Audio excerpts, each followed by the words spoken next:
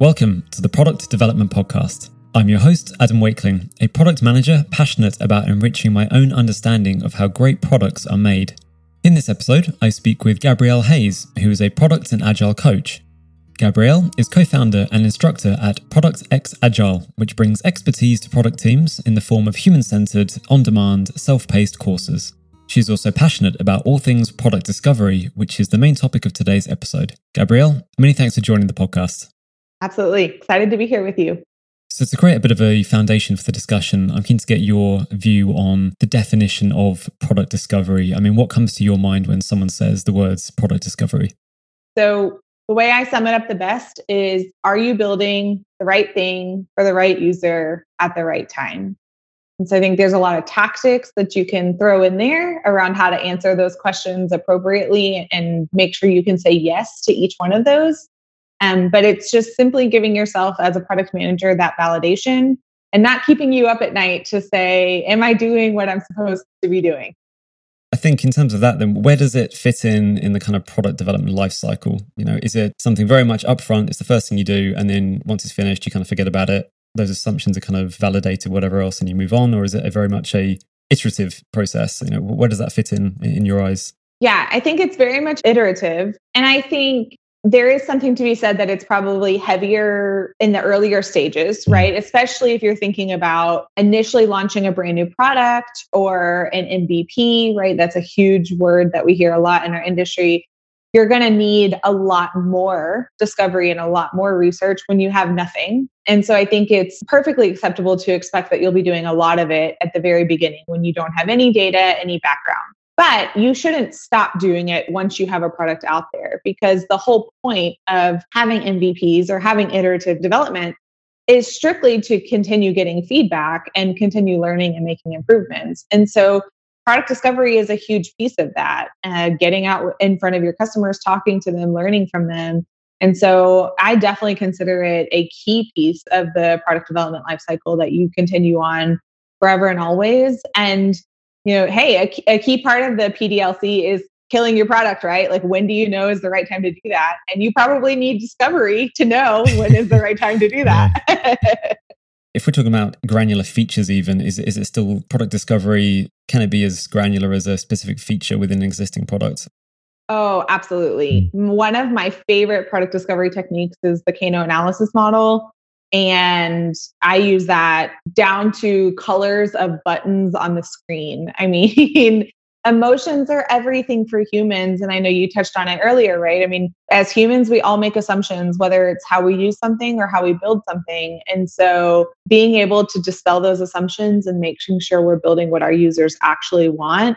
So I think it's important you're using it for literally everything that you're putting into your product. And I'll say that I see product managers who interact with their users and their customers so well that they get to a point where they don't have to do formal discovery because they know, right? They know what their customers are going to say. They know what questions they're going to get asked. But in general, it should be something that you continue doing for each and every piece of your product that you're building. So I guess it's really building that deep empathy with the user or customer over time. And yeah, those assumptions becoming kind of validated. And it's kind of that very much a oneness dynamic between the product manager and the user or customer. That's right. In terms of, I suppose, the fundamental building blocks in product discovery, I mean, you mentioned some things around emotions there, and I'll dive a bit deep into that later on. But in terms of an overarching structure of what product discovery looks like, maybe you can kind of give that overview, and then we can kind of dive a bit deeper into each of those constituent parts. So I think it starts with, what is your product goal? You know, what is the high level problem you're trying to solve? And what is your high level goal? And that will help guide some of the discovery techniques that you think about, some of the questions or interactions that you may think about with your customers. And then you should even have a separate goal for those discovery sessions, right? It's not always going to be your user telling you, yes, I'm going to buy this thing if you build it just like this. You know, that may not be the exact goal or hope that you have going into those conversations. And so I think as long as you kind of go in with the end in mind, then you can start getting down, like you said, to those very specifics and knowing exactly what you need out of those building blocks to make it successful. But there's nothing worse than wasting your users and customers' time because it's limited and you want to build that like you said, that oneness with them, because you want those champions who each and every time you need to tap into them to get validation or dispel assumptions, they're like, yeah, I'm super happy to talk to you, because each and every time I do, something good comes out of that call. But also, listen, the reality is, as product managers right now, we're being asked to do way more with way less. And so finding time for strategy and being able to effectively do these discovery techniques is getting really, really hard. And so you don't want to waste your own time. So you kind of do have to go in with a plan and make sure you know what you're going into to tackle. So that way it's effective of your own time as well. Yeah, I suppose on the time side, particularly companies that maybe do Agile, if you're churning out features and you have expectations that things need to be done and there needs to be a certain pipeline that's fulfilled for customer requests or bugs and all that sort of stuff, how do you balance trying to think about that plus also doing the discovery work and making sure that you're dedicating enough time to doing that? Oh, it's an age-old challenge for sure. I think one of the things that I teach and coach leadership a lot around this is that's a key piece of having a dynamic product team is, you really can't expect a product manager to have devoted strategy time, which is what I would consider part of being, discovery techniques and doing discovery is a strategic piece of their role. You can't expect them to be really successful in the strategy side, but also be heavily involved in execution and be great at both. And that doesn't mean that they don't have the skills to be great at both. But one person, time is finite. You can't, make it up. And so to me, one of our top, things that we teach and coach for leadership is, do you have the right amount of team members so where that work is divided the way it should be?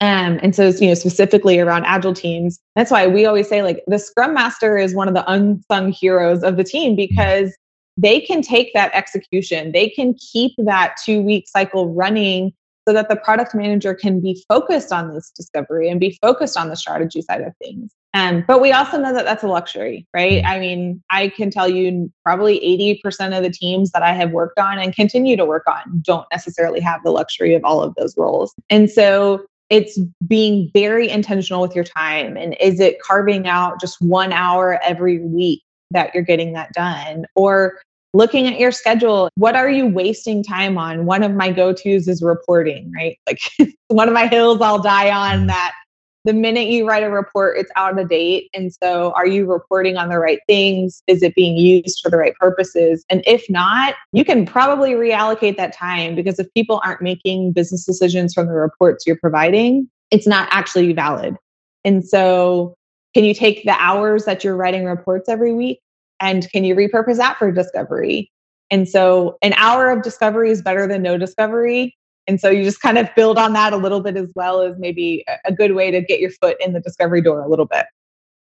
Once you've identified the product goal, once you've identified the high level goals that you want trying to achieve, what is this kind of specific next step that you see in terms of that framework, as it were? Is it customer research? Is it kind of customer journey mapping? What is it from your perspective, which is the kind of the first key part of that discovery? I think a lot of it also depends on, like you said, is this product ground up that I'm looking to just even validate the problem I'm solving and that I have a viable solution to build? Or am I validating a new feature or a change that I'm looking to make in a product that's existing and running and I already have current customers? And so I think that's a huge bifurcation that you look at, because that's a very different conversation you're going to have. And so if we're looking at the former, where it's brand new and I need lots of validation at this point, that's basically the goal, right? I can put lots of details around it, but the main goal here is validation. Then the very next step there is I need to figure out, who am I validating from? So what does that potential customer look like? And how do I get in front of them? Because if they aren't already a customer of mine, I can't just phone them up or shoot them an email or throw something up in the app that says, I'll give you a $100 Amazon gift card if you sign up to do my survey. It's much harder, I think, to get in front of them and get that information. So that becomes more tactical, like, how do I find those customers and how do I get in front of them? But if it's current customers, current product, I'm just looking for validation on the things we already have and potential changes we're looking to make. To me, that's much easier, because it should be your goal all along to continue to keep building that relationship with them. And so that B, when you're sending notes out to them, and that, like I said, it could be anyway, calling them, emailing them, throwing something up in the product that says, hey, we're looking for your attention. We want your feedback. They should be so enthralled in your product. And you have been providing such good support all along that there's no question asked when someone asks for feedback from your team that they want to do it. And so again, that also goes back to the culture that your team has built with your users. Yes, I want to talk to you because every time I have talked to you, it's been fruitful. You've kept in touch with me. I've seen positive changes happen in the product. I've seen things I have said make a difference. So it's worth my time to keep talking to you. And maybe the first couple times you have to bribe them. There's nothing wrong with that. It's okay. It's in your budget. Do it, But beyond that, it becomes much more relational where they're invested enough in the product that they care about seeing those changes happen as well, that it becomes less about having to give them something and it's more about a relational aspect. So I suppose customer success is maybe an underrated component of product discovery at that point, just because it fosters that kind of relationship, taking it to a point where they can really provide that useful feedback directly to you.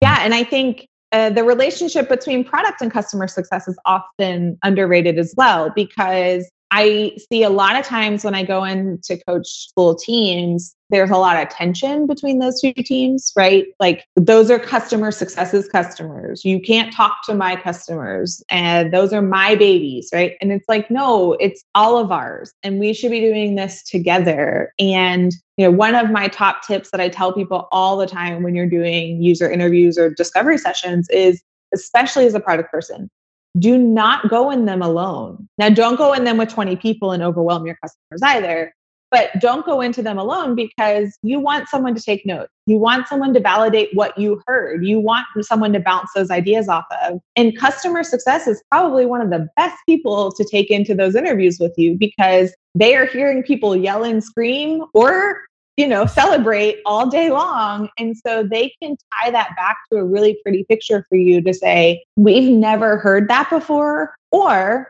we are hearing that thing day in and day out. So it's really important we really start paying attention to that. Otherwise, you wouldn't have that context. And so building that relationship with your customer success team is also so, so important. In terms of non-customers, then, you alluded to it a bit earlier. Obviously, it's more difficult to get to that audience that you don't own. What are some tactics that people can use to reach those audiences, I suppose, in that product discovery piece where they don't have their email address or their phone number or whatever else it could be? Yeah. I mean, one of the things is, I think, especially in this now remote first world, is we mentally go straight to how do we digitally reach them? And that's fine. And look, I love being remote. I don't want to discredit that. But there is something to be said about being in front of people in person and being able to show you are a real human. You actually understand that they have a real problem. And you're out there asking these questions because you actually care. And so, some of the ways that I've seen this work really well is, if there's support groups for the problem you're trying to solve, can you go meet up with them? Are there local groups that are meeting physically that you can go meet with? And I think use the digital aspect to your help here in the sense that like going on to Eventbrite or meetup groups or whatever, Facebook, there's ways to find these groups now much easier than it used to be, right? You're not pulling out the phone book in the old school days and like trying to find ways to do it. And so I think there's definitely ways to get out in front of people. And I think that really helps, but also your network. I mean, just pour into your network. I think there is nothing wrong with throwing up questions on LinkedIn or Facebook or Instagram and say, I think this is a problem. I'm trying to validate this. Is anyone else experiencing this? And if it's a true problem, you might have people just come out of the woodwork to say, yes, I've got this issue, or yes, let's talk about it. And so you just don't know who else is experiencing it until you vocalize, the problem that you're trying to solve.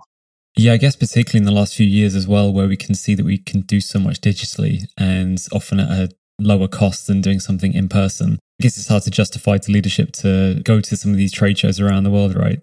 Well, and I think it's hard to quantify, right? I mean, you can't, it's very hard. I shouldn't say can't, but it's very hard to say, if you spend X amount to send me to the trade show, I'm going to come back with these amount of customer interviews and it's going to equal this dollar amount for your product.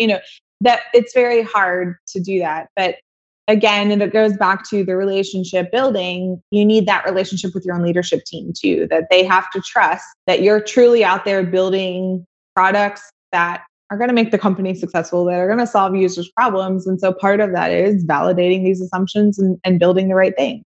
So in terms of that validation process, what are the right questions to ask? I always find that asking why 3 times is usually a good tactic, but what are some tips that you can give people in terms of the right questions to ask in that part? Yeah, it's perfect timing too, because it's funny. I just finished up kind of this social media thread, I guess you could say, of some tips around customer discovery myths and ways to debunk them. But one of my top ones too is don't ask people, will you buy this?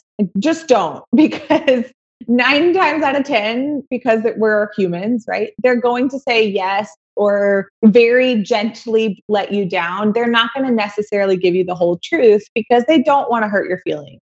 You are going to run into a few people who are going to be probably jerks about it, and that just is what it is. But the majority of people are going to be very kind about it. And so you're not getting the whole truth, which at the end of the day isn't helpful. You need the whole truth to build the right thing. And so avoid the direct, would you buy this? Or would you pay for this? Or would you use this? So that would be one question I would say to avoid. The other thing is be very intentional about asking open-ended questions. If the answers that you're getting back are yes or no, the conversation stops there. I mean, think about even just this conversation here. If you said, do you do product discovery? And I said, yes. Okay, great. This interview is not taking us very far. We're not helping people who are listening. So same concept, right? We want people to have a conversation with you. 9 times out of 10, I can tell you when I'm doing discovery sessions, I'm getting more out of people's body language and the conversation that they take me down past the question I've asked them versus the actual answer they gave me in the question. A perfect example of that was I took sales with me on a couple of discovery sessions once, and afterward we had a debrief session, right? And sales was like, we have to change this map because they didn't use the map, and we had to change this button because they didn't click on this button, and we have to do this and we have to do that. And I said, hold on, pause. I said, watch. They never once used the homepage. They never once scrolled on the homepage. That is so much real estate that they are not even looking at, because the very first thing they see is not interactive to them, is not providing them what they need. And so, of course, we didn't get on the call and say, do you like the homepage? But watching them, having a conversation, asking them, especially if it's something existing and you're looking at making updates, ask them, do you mind screen sharing with me? Or if you're in person, do you mind if I watch you use the system? Right away, you'll see, where do they have to turn around and go back? Where do they stop? Where do they get frustrated? Where do they not remember where something was? That will tell you so much about their experience as a user that you immediately can start to formulate. That wasn't smooth for them. That wasn't intuitive for them. And those are the things that you can start diving into more. Especially if you have the tools hooked up where you can monitor, right? Behind the scenes, where are they clicking? Where are they doing U-turns? Have the screen recordings behind the scenes.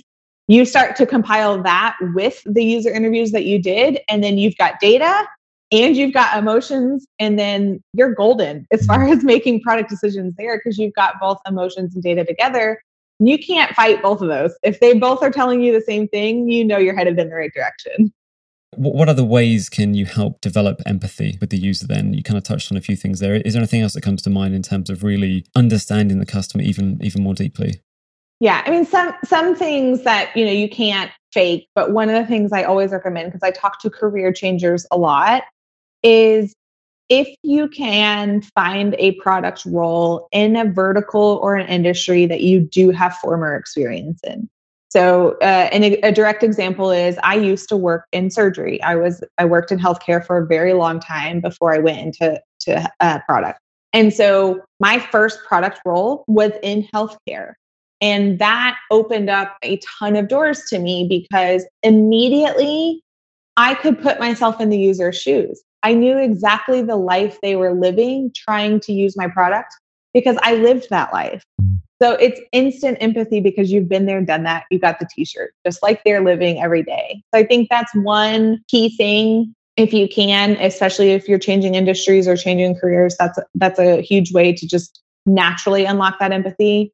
But the other part of it, I say all the time is, even if we live very different lifestyles, you and I, as an example, right? Like right on this call, you said, I don't have kids. You and I live in different countries. We're on different time zones.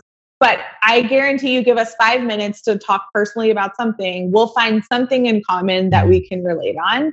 And that alone right there, it's one of those reasons that I say, start to find your champions of your customers who want to continue to talk to you about feedback, because your first few minutes on the call with them after you do this regularly, it's not like, hey, Joe, we're getting ready to build this feature. I need your thoughts. It's like, hey, Joe, how are your kids this weekend? Or are your kids out of school? Or how was your trip to Italy? Like, you instantly kind of knock down the stress of, I'm going to give feedback or I'm doing this work call thing. You knock down the stress a little bit and you just like, let people be them. Let them be free. Let them tell you how they're feeling. And also, I always try to tell people too, especially for product managers who are nervous about the product discovery process, because they're probably going to get yelled at some, right? Like, people don't like everything you build. If it sucks, it sucks. Like, let them yell at you. It's okay for them to yell at you, especially because if you're doing product discovery, it's because you care. It's because you're trying to change it. So tell them that. You can yell at me. I'm doing this because I care and because I want to change it. So tell me what you hate. I need to know what you hate so I can fix it. So let's say you kind of mentioned the MVP earlier on. When you're launching the MVP, what comes next at that point in that product discovery piece? You talked about iteration. So is it a case of then saying, okay, now we've launched this, is it actually doing what we expected it to do? What's the process there? Yeah, so I think it's redefining goals, right? So we have our MVP goals and they should be short and sweet. I think you see far too many companies, MVP, I think has become a buzzword, right? So far too many companies say, oh, everything we build is going to be an MVP and it'll ride for 2 years. No, that's totally not the point of it. And so redefining those goals. So short and sweet for the MVP. Have we hit them? Have we not? And then how do we move on to the next thing? If we haven't hit them, why haven't we? And what are we going to change? If we have hit them, what do we want next? Is it staying down the same path? Because it may be, it worked out great and now we got to shore this thing up. We have to make it more robust. We got to keep growing it. Or it may be, we're going to completely change gears. And so then that's going to come with a whole new set of goals and outcomes and KPIs and, all the jazz of all the things that you should be monitoring. And so I think it's not only iterating the product and what you're building, but continuing to iterate your outcomes and what you're expecting of it. Because that should be guiding you and all of your decisions as a team. So what sort of activities would you recommend for people doing product discovery to really bring all the data together and to judge whether something's successful or not? What sort of things should people be doing as well and documenting along the way? Yeah, certainly. So I always just recommend going back to the basics. Business model canvas. Do we actually understand how we're making money, why we're making money, who our people are, what our channels are, our partners, like that kind of stuff. But also your problem canvas. I don't see a lot of teams using it, but I think it's really good to have this singular piece of paper that you go back to and like, this is kind of the main problem we're solving right now. And most products are going to solve multiple problems along the way, but there should be this kind of main singular problem that you're intending to solve. And so everyone on the team should be able to articulate that without any question, without any prompting. Like, we should know exactly what that problem is. Also, I talked about the Kano. That's my favorite personal one because there are artifacts that come out of that, right? Like, I have a very specific positive and negative way of asking the same question. And then I plot those out. Those go on a graph, and plotting those out then helps me prioritize what I build. And so if for whatever reason, a stakeholder or a leader or a board member wanted to know, why did you build this over this or that over that? I can go back and say, look, this was the journey of our discovery session, and this is how we got here.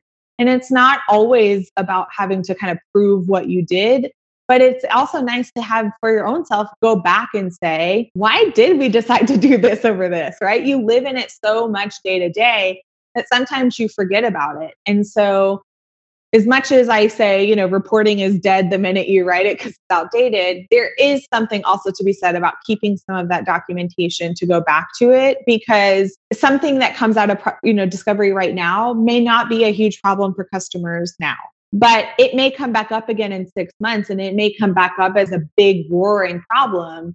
And it helps you to go back and say, hey, I've got all this information and all this research and data that we had from 6 months ago. Let's go ahead and just start from that versus having to start from scratch. I'm not a huge proponent of being very strict with documentation. Teams get lost in like, well, this is exactly what my documentation has to look like. And then they lose a lot of time in making documentation look a certain way. But don't lose the information that you're getting from your team and from your customers, because you'll never know when you need to go back and reference it. So in terms of prioritization, then maybe you've got a lot of problems that need solving. Knowing what to do in what order, I mean, from your perspective, how does prioritization fit into the product discovery piece? I love to tell teams, especially your developers, give them a mix of big, hefty, this is a lot of creative problem solving work that we need to tackle. And then like low hanging fruit, quick wins. And I like to mix those in, because I think it's unrealistic to expect anyone to be heavy creative problem solvers 24/7. I think the most genius artistic people in the world still need breaks, right? And so that's how I look at it, is I look at when I get all of the kind of discovery information compiled that I'm looking at the moment, I'm like, okay, here are maybe the top 3 big hefty goals that I have that I want us to do. Which one makes the biggest impact first? Okay, that one's first. We're going to tackle that. And then what's kind of this small low-hanging fruit that we can throw in the middle? And then we're going to take number 2. And then what's the next small low-hanging fruit we can throw in there? And then we're going to take number 3. Just so that way we have a chance to like breathe. And then we're getting back ramped up again. And then we're going to breathe. And then we're going to get ramped back up again. So that's one of the key ways I look at prioritization. And that's less specific, but it's just, again, that empathy with your team, realizing they're humans too. They need a chance to breathe. They need a chance to be human and figure out their workload. But also that gives us a chance to tell the customers, here's this huge change we're making. Here's this small little thing you told us in discovery. We heard you. We threw that in there for you. And then here's this big, huge change we're making, or this big, huge new thing we're going to implement. But here's this small thing that you mentioned and we heard you. And so it again continues with that relationship building of like, customers aren't always going to bring you this next huge innovative change. It may just be, I really need the button on the left versus the right, because that's where my brain goes. And so that often is not a huge change, maybe not a huge win when it comes to your workload, but it could be a huge win for your customer just to say, I told them that, they heard me and they did it. And so that I love to mix those kind of like little wins in, because how cool as a product manager to be able to go back to your customers to say, I loved getting to talk to you. I heard you. And here's what we were able to do about it. Here's when it's coming out. Even better, can you test it for me and tell me, is it working as you expect it to? Awesome. It'll be released on this day or in this release. One thing I was curious about in particular is that how do you incorporate the idea of innovation into product discovery? Where does that fit in for you?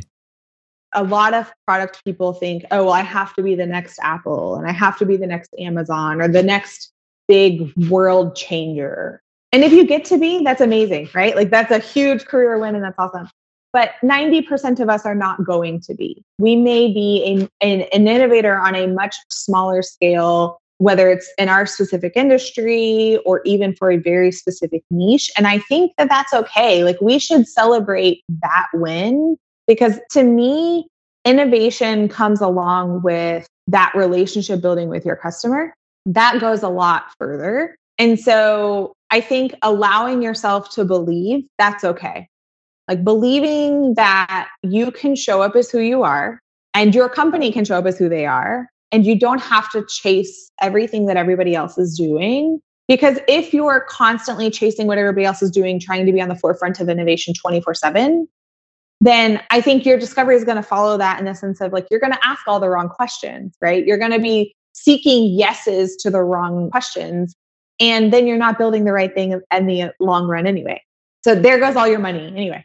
Now you're not building the right thing for the right user at the right time because you're not solving the right problem. And so I think that can get you in a lot of trouble. I equate that a lot to like, the social media sensations where you think everyone's going to have one viral thing and your whole life's going to change and take off. Like that really doesn't happen to most of us or most people. And I think products the same way. Slow and steady often will win the race. And so I think accepting of that is really what I would recommend, other than chasing innovation all the time.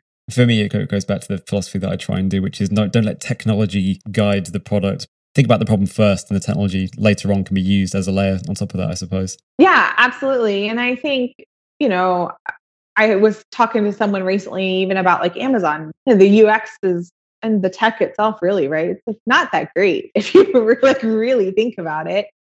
And it's like, yeah, that's true, because what they figured out is the problem that they solve. And they let technology be the second half of that. They worried about the customer piece and the problem, and they let the technology come last. And it's worked for them. And that's not always going to work for everybody. It depends on your user, because certain user bases are going to have different expectations.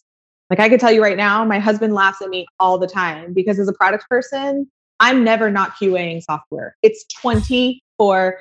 Like I had a commercial that I was watching with him the other day. I literally recorded recorded the TV with my phone and sent it into the company. And I was like, you left the HTML tags on your commercial and like sent it to the company. And I was like, you should fix this. And he's like, can you not just sit down and watch the TV?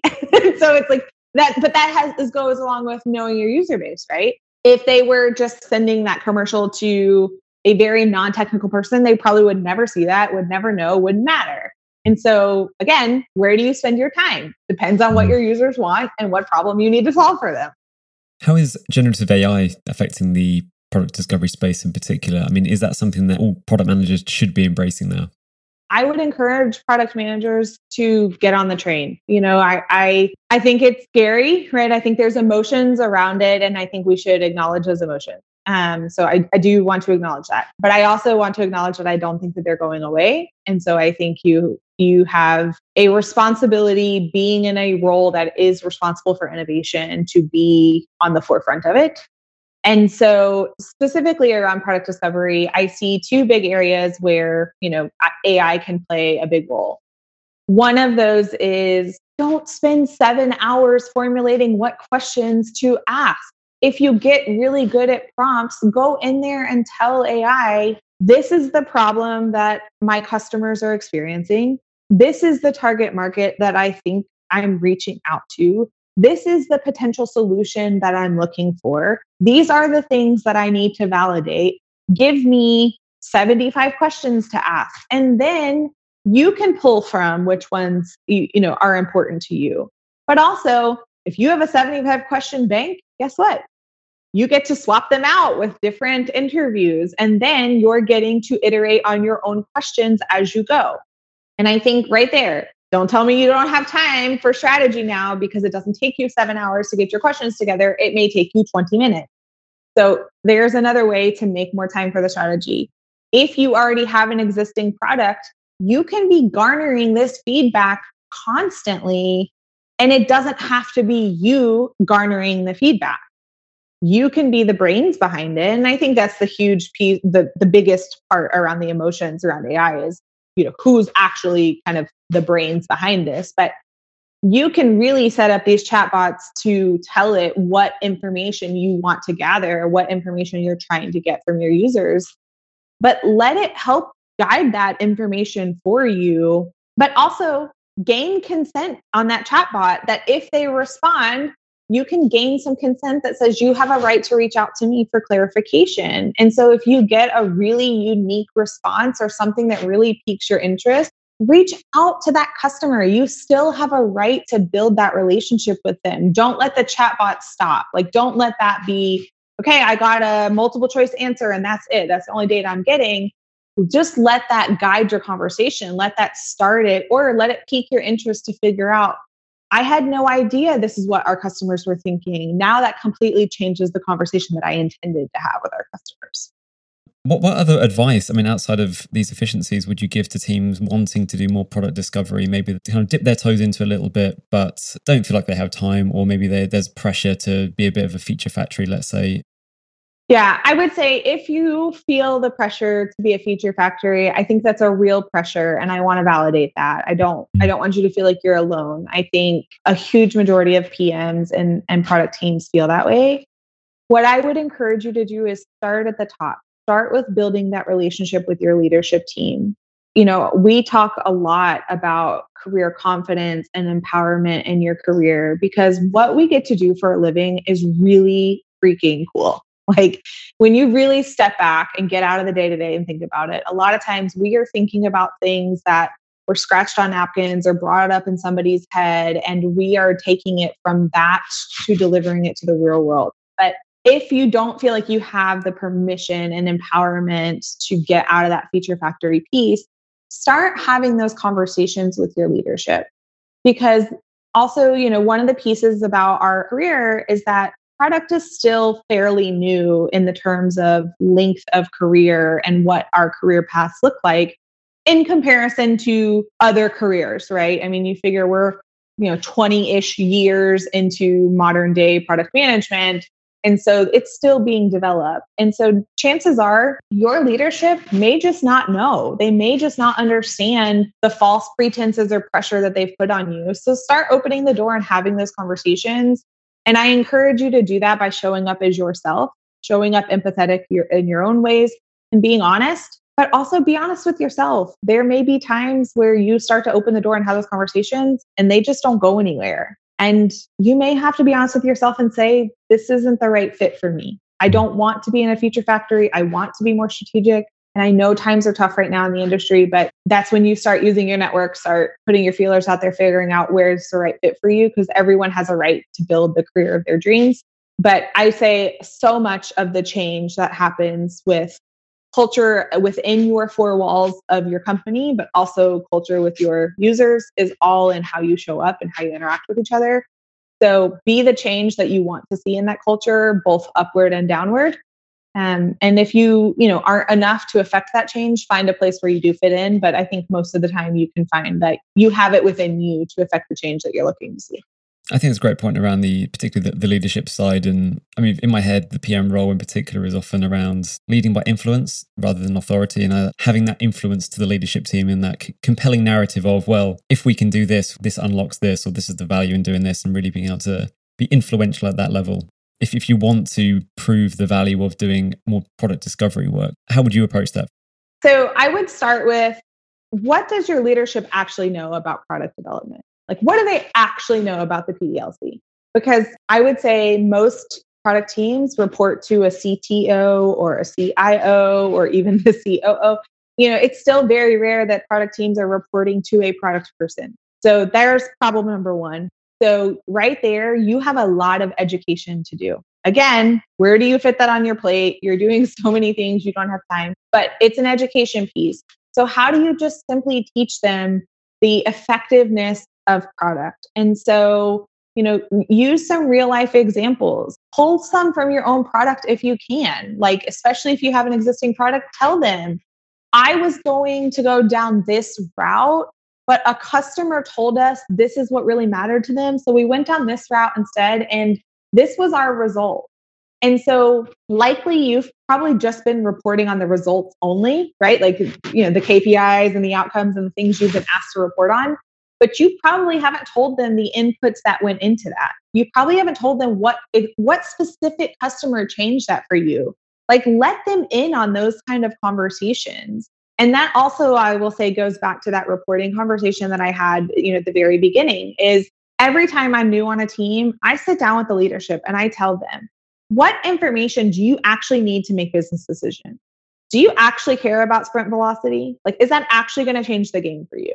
Do you actually care about, how many stories we're putting in a quarter? Do you care about whatever it is? And if the answer is no to those, let's find out what they actually care about. Because at the end of the day, they may actually care about how many customers you're talking to every month, every quarter, every whatever, because that's actually a really strong tactic when they have to go publicly speak about the company or to the board or whatever, to say, our product team is building the right thing because they're talking to our users 18 times a month. That's an impactful data point that they can say. And I can tell you what, most leaders, especially executives, they aren't saying those kind of data points. So not only are you changing the culture, you're elevating your own leadership. And how's that for influence? Because you're empowering them in their role while you're empowering yourself in your own role. I think that's great. Just to wrap things up, Product X Agile then, I'd love to get a bit more information from you about, what it's all about and maybe your role there and, what was the impetus for founding that as well. Yes, this is my soapbox. So just tell me to shut up when you need me to. No, so I, like you mentioned, I'm a product trainer and a coach. I had a really rough and bumpy start to product. I was a healthcare worker turned project manager, turned product manager by accident. And when I got started, there really wasn't formal training other than go get your CSPO. And that's everything you need. And so I did that. And then when I got back to my team, the question was still like, well, what the heck do I do? Like, great. I know the background of a product owner now, and I know what product is, but I don't know what to do. And so Product X Agile was founded so that you actually have tactical skills. We teach you, you take your class, it's less than 2 hours every course we teach. Some of them are even 10, 15 minutes, take them on your lunch break. And when you leave, you open your computer at your very next meeting or your very next team meeting, and you're ready to implement what you learned. So that's exactly what we were founded on. And it's all about building the career of your dreams. So you're empowered if product's really where you want to be. You need skills that make you feel comfortable in that career. So that's what we were founded on. And so, I just continuing to chase down what are the skills that we hear PMs say that they're struggling in. So all of this product discovery stuff that we talk about, we're doing each and every day with PMs as well. We're talking to PMs all the time about what they're struggling with and what they need help with. And so, some of our skills are very specific around like Jira, for instance. I'm Atlassian certified, but that doesn't mean I knew how to use Jira as a product manager to run my product team. So our Jira course is all of the tips and tricks on how to use Jira as a product manager and build more hours in your day. Atlassian's not going to teach you that, right? They're going to teach you how to use the software. We're going to teach you the tips and tricks you need in your role. And so that's how all of our courses are founded. Great. And where can people follow you online as well? So we are on all the socials at Product X Agile, and then our website is productxagile.com. And we'd love for you to follow us. We're always leaving just good tips and tricks throughout the day. But again, like I said, we're always looking for more feedback and more discovery ourselves. So anything you're struggling with in your careers, please share them with us. We want to make sure we're covering that content and sharing that out with you as well. Gabrielle, thanks so much for joining the podcast. It's been super interesting and I've learned a lot. So thank you so much for joining. Yeah, thank you so much, Adam. Appreciate it. I hope you have a good rest of your day. You've been listening to the Product Development Podcast. If you enjoyed this episode, please make sure to share it with your colleagues, give us a follow on your preferred podcast platform, and leave a rating. It's really appreciated and helps the podcast grow in the future. I'll see you in the next episode.